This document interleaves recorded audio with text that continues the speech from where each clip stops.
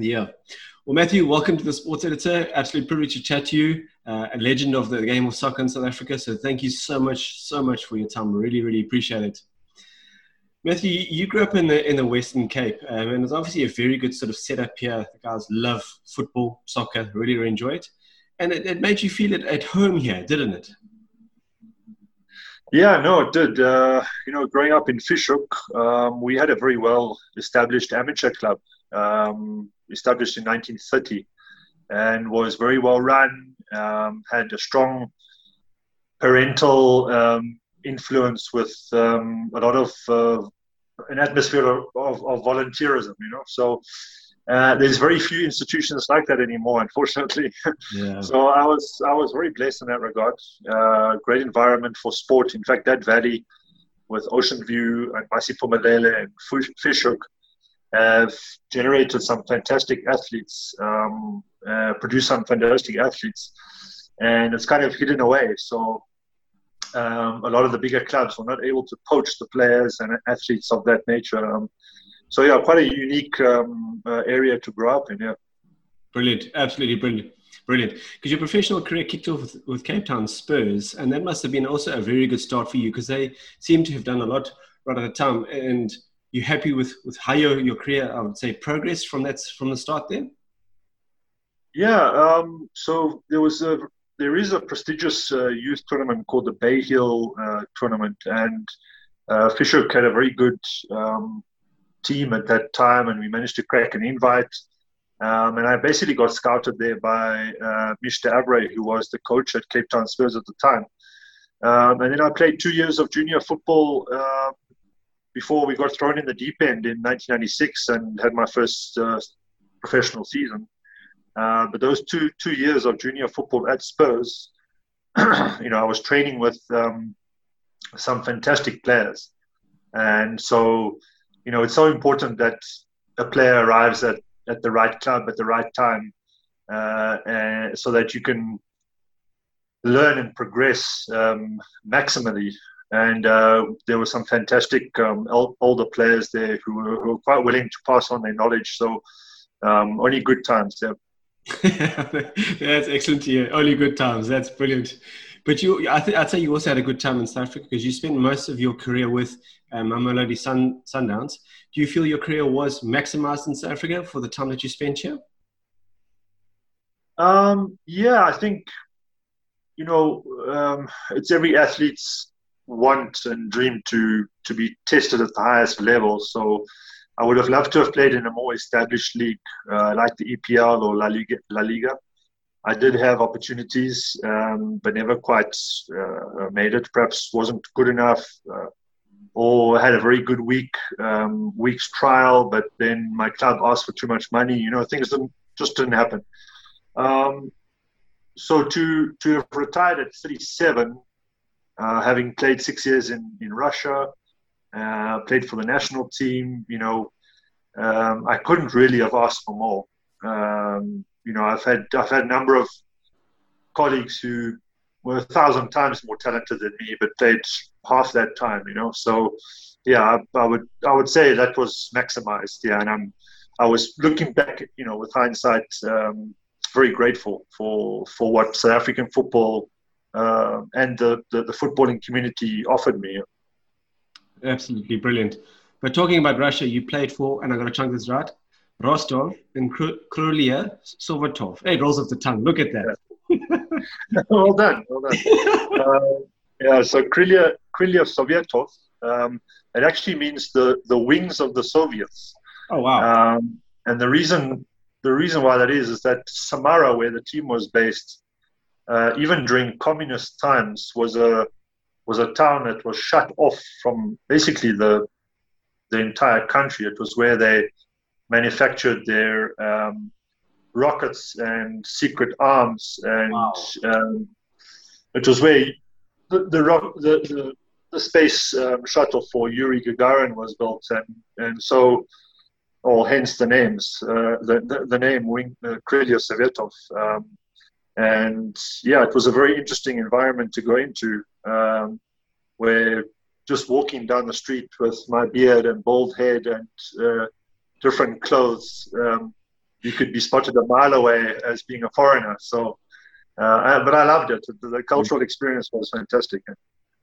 Yeah, I can imagine. But just talk to us about the style of football, because we get the pictures there of Russia being nice and cold and ice pitches and difficult conditions, and I'd say a bit of a rough league. Those guys aren't scared to throw a tackle in or just be aggressive. It must have been a nice experience for you, but a bit tough at times, I'm sure, as well. Yeah, it's difficult to generalize about the league, just as it is about the country. I mean, we used to fly to Vladivostok, and it took about 9.5, 10 hours to get there, and you were still in the same country, across 6 different time zones.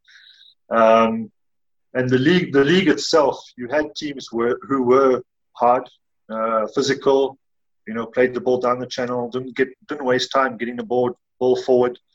And then you had teams who had a bit of a South American influence, Mediterranean influence, who played out from the back, had some very skillful players. So it was a nice mix.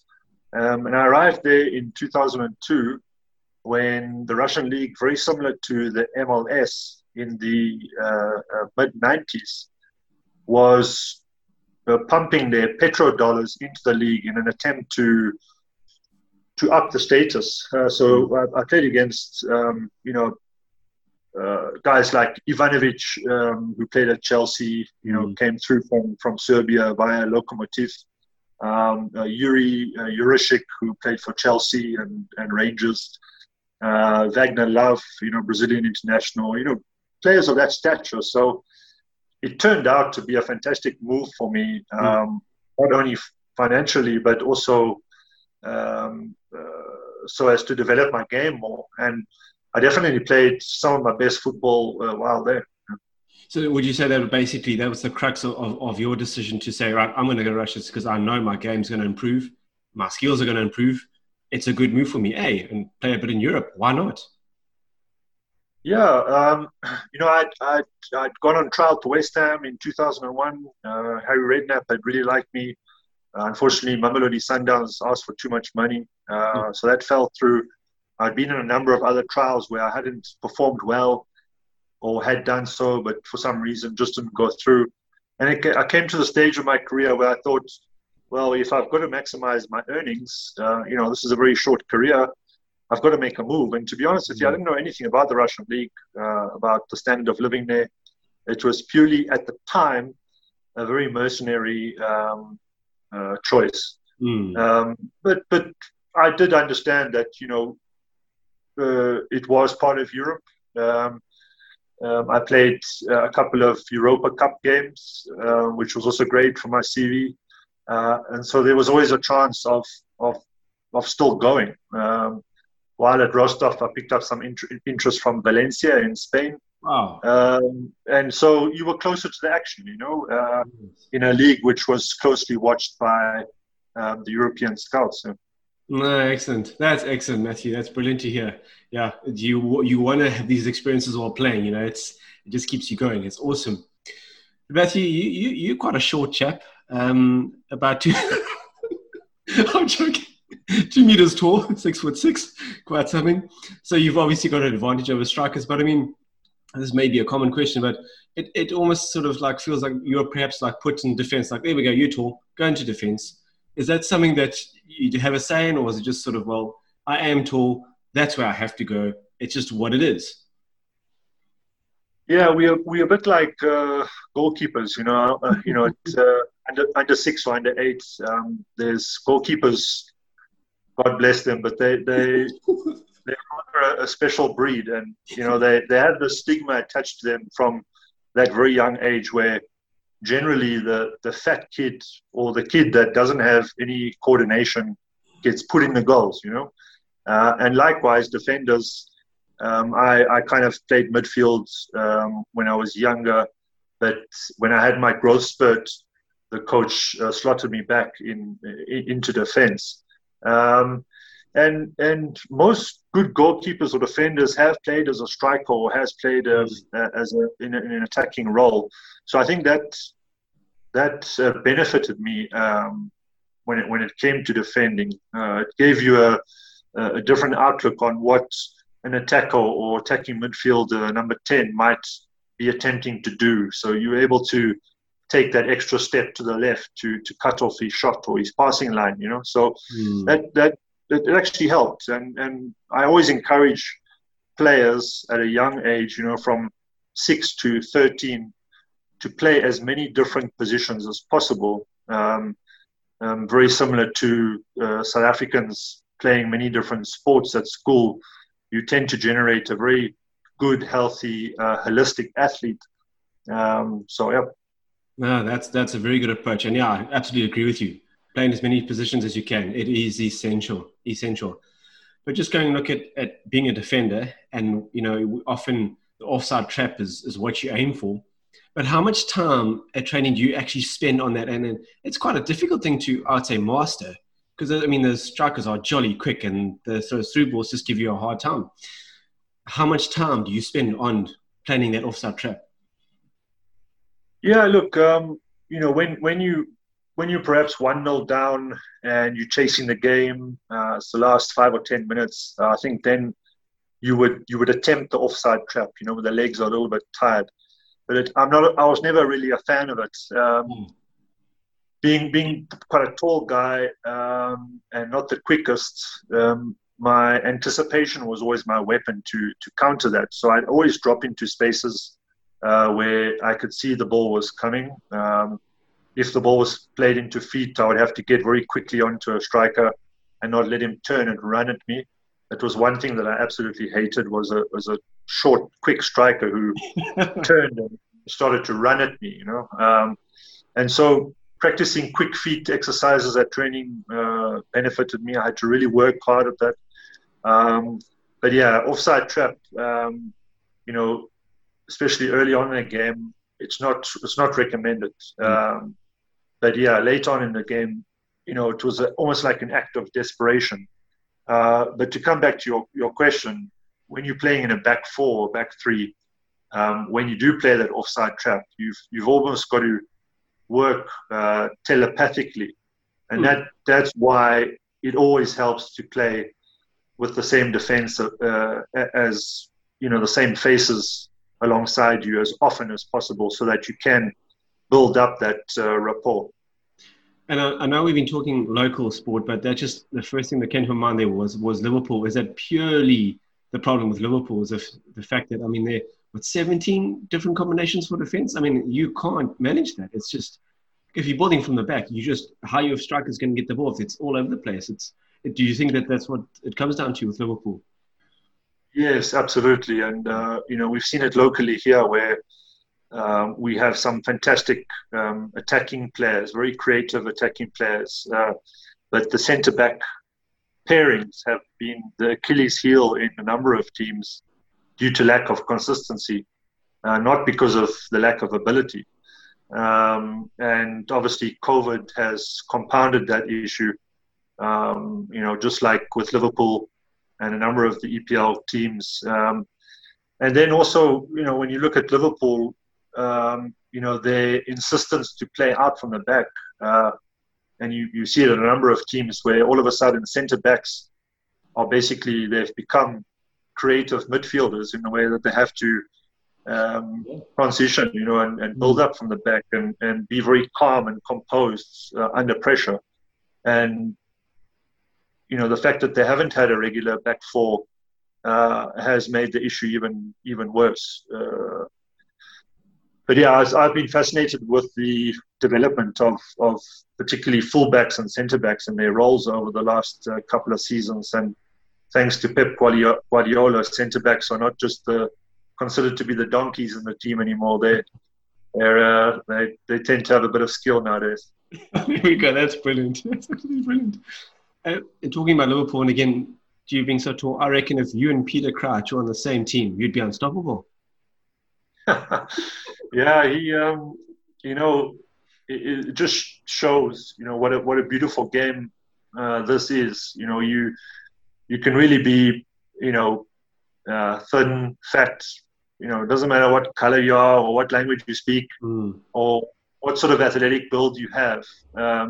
If you have a footballing brain and you train hard and you have the right technique, really anybody is able to play. And he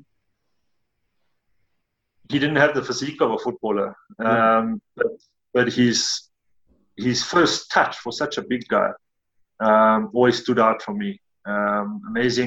Amazing player, and for such a big lad, you don't normally have such a great touch on you. But it was no surprise that he had such a long career and a prestigious one at that. No, absolutely. But talking about prestigious, it's always an honor to represent your country. And you did it at SA under 20, under 23, and obviously it's senior level.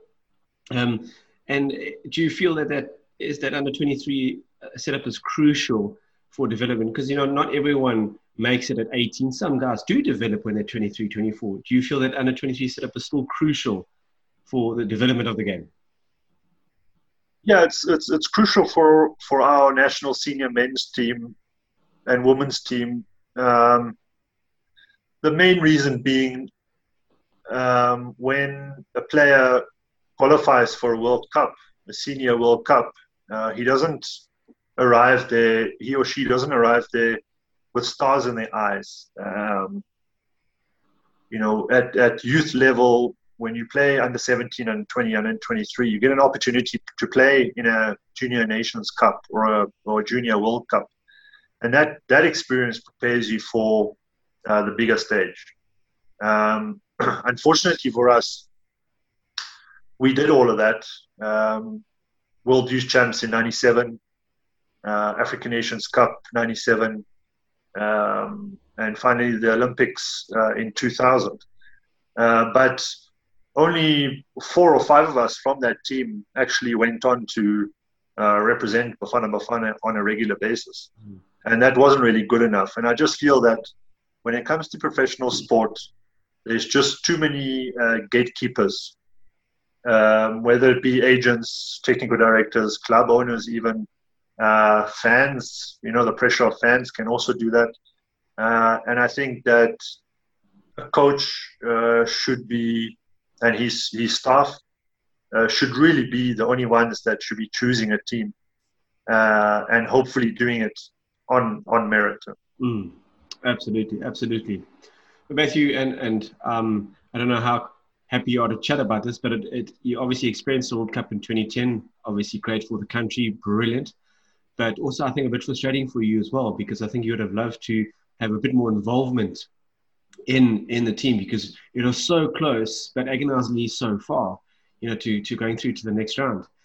How did you sort of feel? I mean, you're happy to be part of the squad, but I feel you want to be a bit more involved. Am I right in saying that? No, without a doubt. I was freezing on the bench with everybody else in that stadium. It wasn't pleasant to. I'm not a.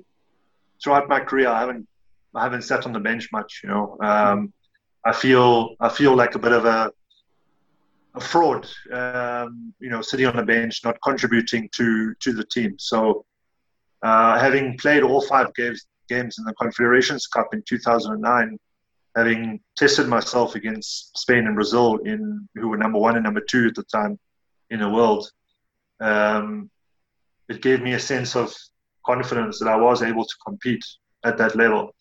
So with the change of coaching, with Santana getting fired and then Pereira coming on board, I could see instantly that I was in a bit of trouble here, and that I was not one of his favorites. And in fact, I was quite lucky to even make the squad, only because Morgan Gould got injured. Was I included as the 4th centre-back. So yeah, it was a difficult time. I had to bite my tongue and try and convince him at training, try and change his mind, but unfortunately that didn't happen. Yeah, no, a tough one. And there's only so many words you can actually say to sort of say, sorry, but yeah, I think you did well there just to remain calm. So, well done, Matthew. But overall, did you enjoy your time playing for South Africa? It must have been a jolly good experience. Yeah, no, I got my first cap in 98. During my time in Russia, it was kind of out of sight, out of mind, and I didn't get a call up. And then I returned in 2008 and continued playing 28 caps. I would have loved to have played more for my national team. but that whole build-up to 2010 was fantastic. I'm just very happy that, well, but sad that we didn't qualify for the knockout rounds, but really ecstatic that we as a nation was able to put on a great show. I don't know if you remember all the criticism leading up to the World Cup from particularly the British press and, the doubting Thomases. But, that's always a great feeling to prove people wrong. And, yeah, it's something that we can always be proud of. Absolutely, absolutely. But, we were chatting earlier a bit about the league, and there's a lot of promise. There's a lot of talent coming through. There's abundance of players. Everyone wants to play football. It's a growing sport. But we sort of want to have a bit more success, I'd say. We want to win a few more trophies here and there, which would be great. Winning more things like that. But what in your eyes is sort of missing? Why can't we just get over that hurdle and get there and win it more often than not? Yeah, I think, we a population of 58 million plus, we should be winning more trophies. We should be qualifying for a World Cup every 4 years. We should be qualifying and getting into the last four, at least, of an African Nations Cup. That hasn't happened in a long time. And the reason, in my opinion, is that, it starts at local football association level, LFA level, amateur football, with regards lack of facilities, lack of coaching education.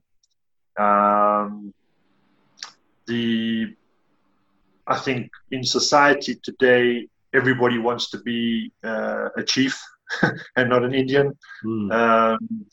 And so we have lots of fly-by-night clubs. Everybody wants to be a chairman,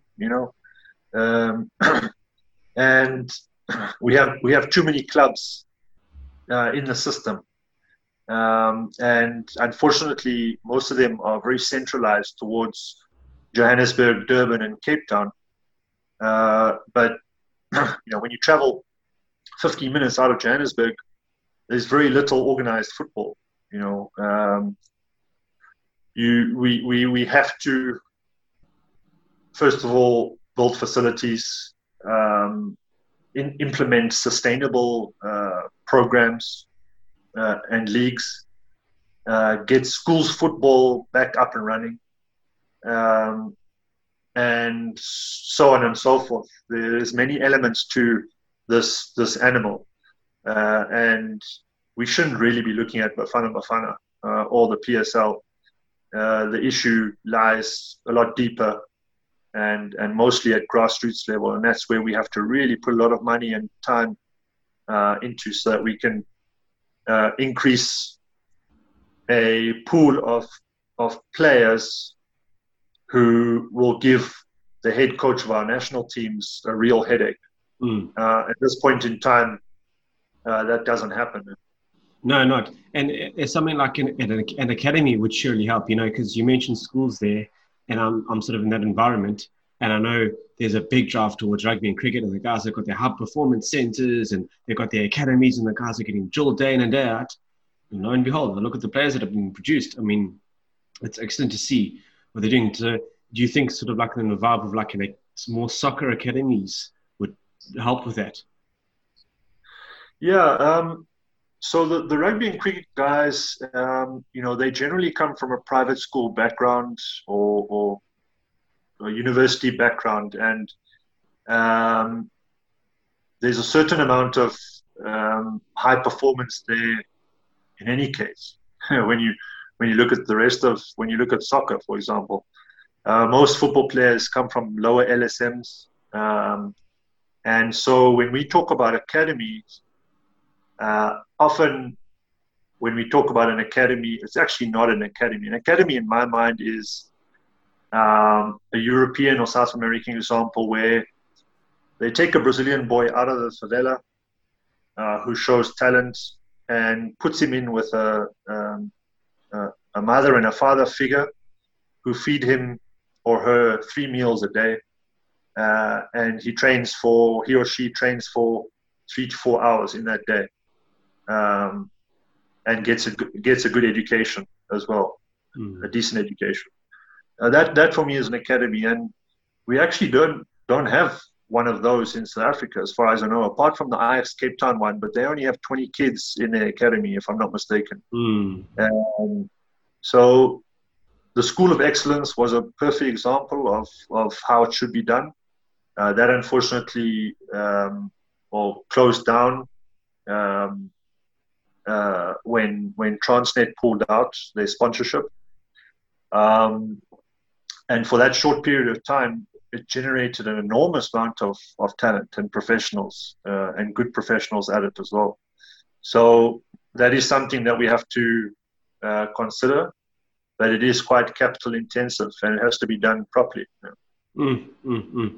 Yeah, so not as easy as it sounds. Lots of work to be done. Work to be done. Yeah.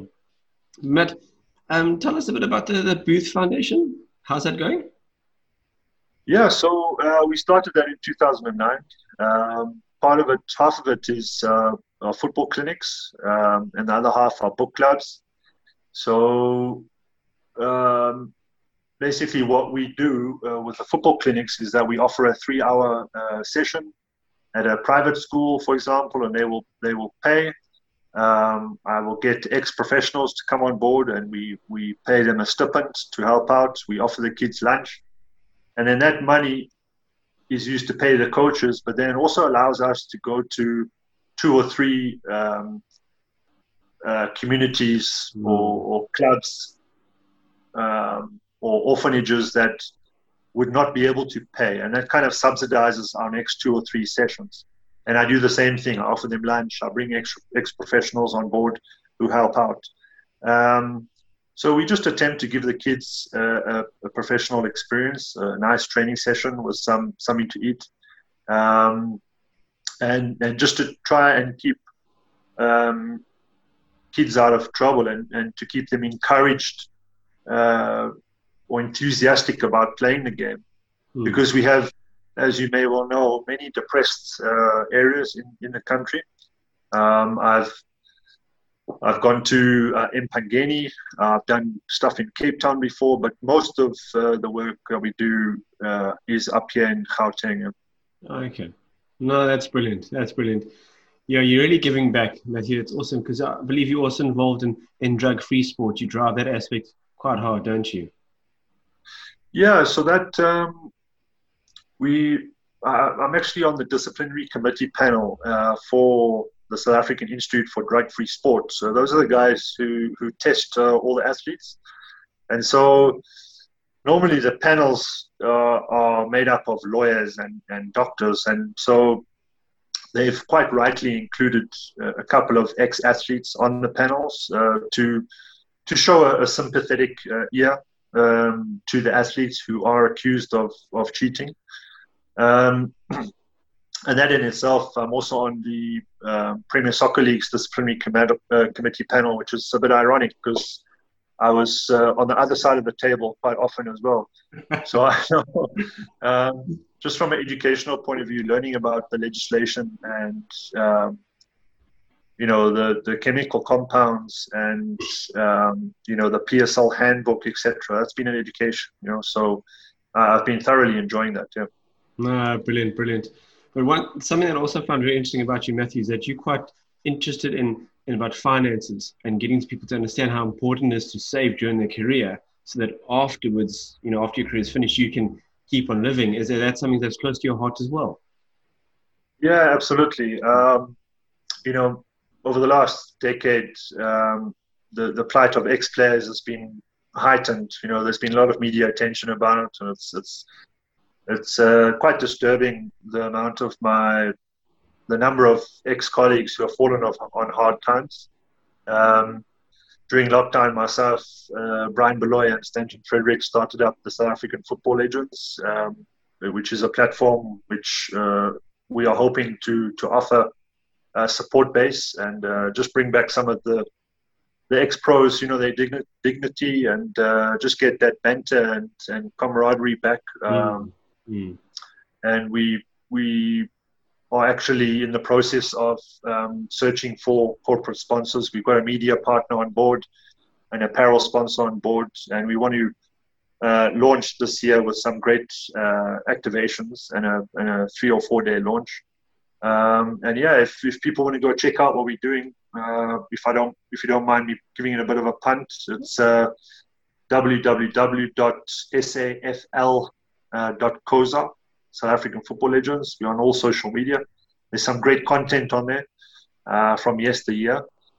We've got the backing of the generation of 2000, which includes Benny McCarthy and Quinton Fortune and Aaron Mokoena. So hopefully we can get the ball rolling, so to speak, and get it launched. Nah, that's brilliant. Absolutely brilliant. Well done. It's so good that guys keep other guys involved. I mean, the love for the sport can never die then. That's so good to see, Matthew. Well done. Absolutely brilliant. Matt, as you sort of draw towards an end, obviously you watch soccer. I mean, what else do you do anyway? No, I'm joking. You obviously follow the Premier League quite closely, obviously in South Africa and England, or do you keep your eye on another league at all? I'm a West Ham fan. So I can hold my head up high for once. I'm one of probably a handful of West Ham fans in South Africa. Yeah. So yeah, I watch quite a bit of the EPL. I must say, I do miss the atmosphere of the crowds not being there, but you know, being a fan of the local game as well. It's quite nice that people are now just watching the game for what it is, and that it's you can now come to a clear conclusion about the quality of a game without being caught up in the sort of the crowd and the atmosphere that the local game has always had to compete against. And the Puritans of the game can now sort of also just focus on the quality of a game. So yeah, the sooner we get the crowds back in, the better. But obviously, you know, we've got to get rid of this bloody pandemic. And yeah, let's hope that we remain sensible and wary. And yeah, it will be a thing of the past sooner rather than later. Absolutely. Well, like, just to echo what you're saying, at least we can watch sport and really see what's happening in the game and analyze it quite nicely as well. So it's, yes, at least there has been live sport, but I definitely agree with you. It's not quite the same without the crowd. It's not the same. But anyway, Matthew, you've been an absolute legend to chat to. Thank you so much for your insight and for giving us some good prospects about football as a whole and your career. Really appreciate it. Thank you so much. Cheers. No problem, Brian. Always a pleasure, man. Really appreciate your time, Matt. All the best. Cheers, man. Enjoy the rest of your day. Cheers, man.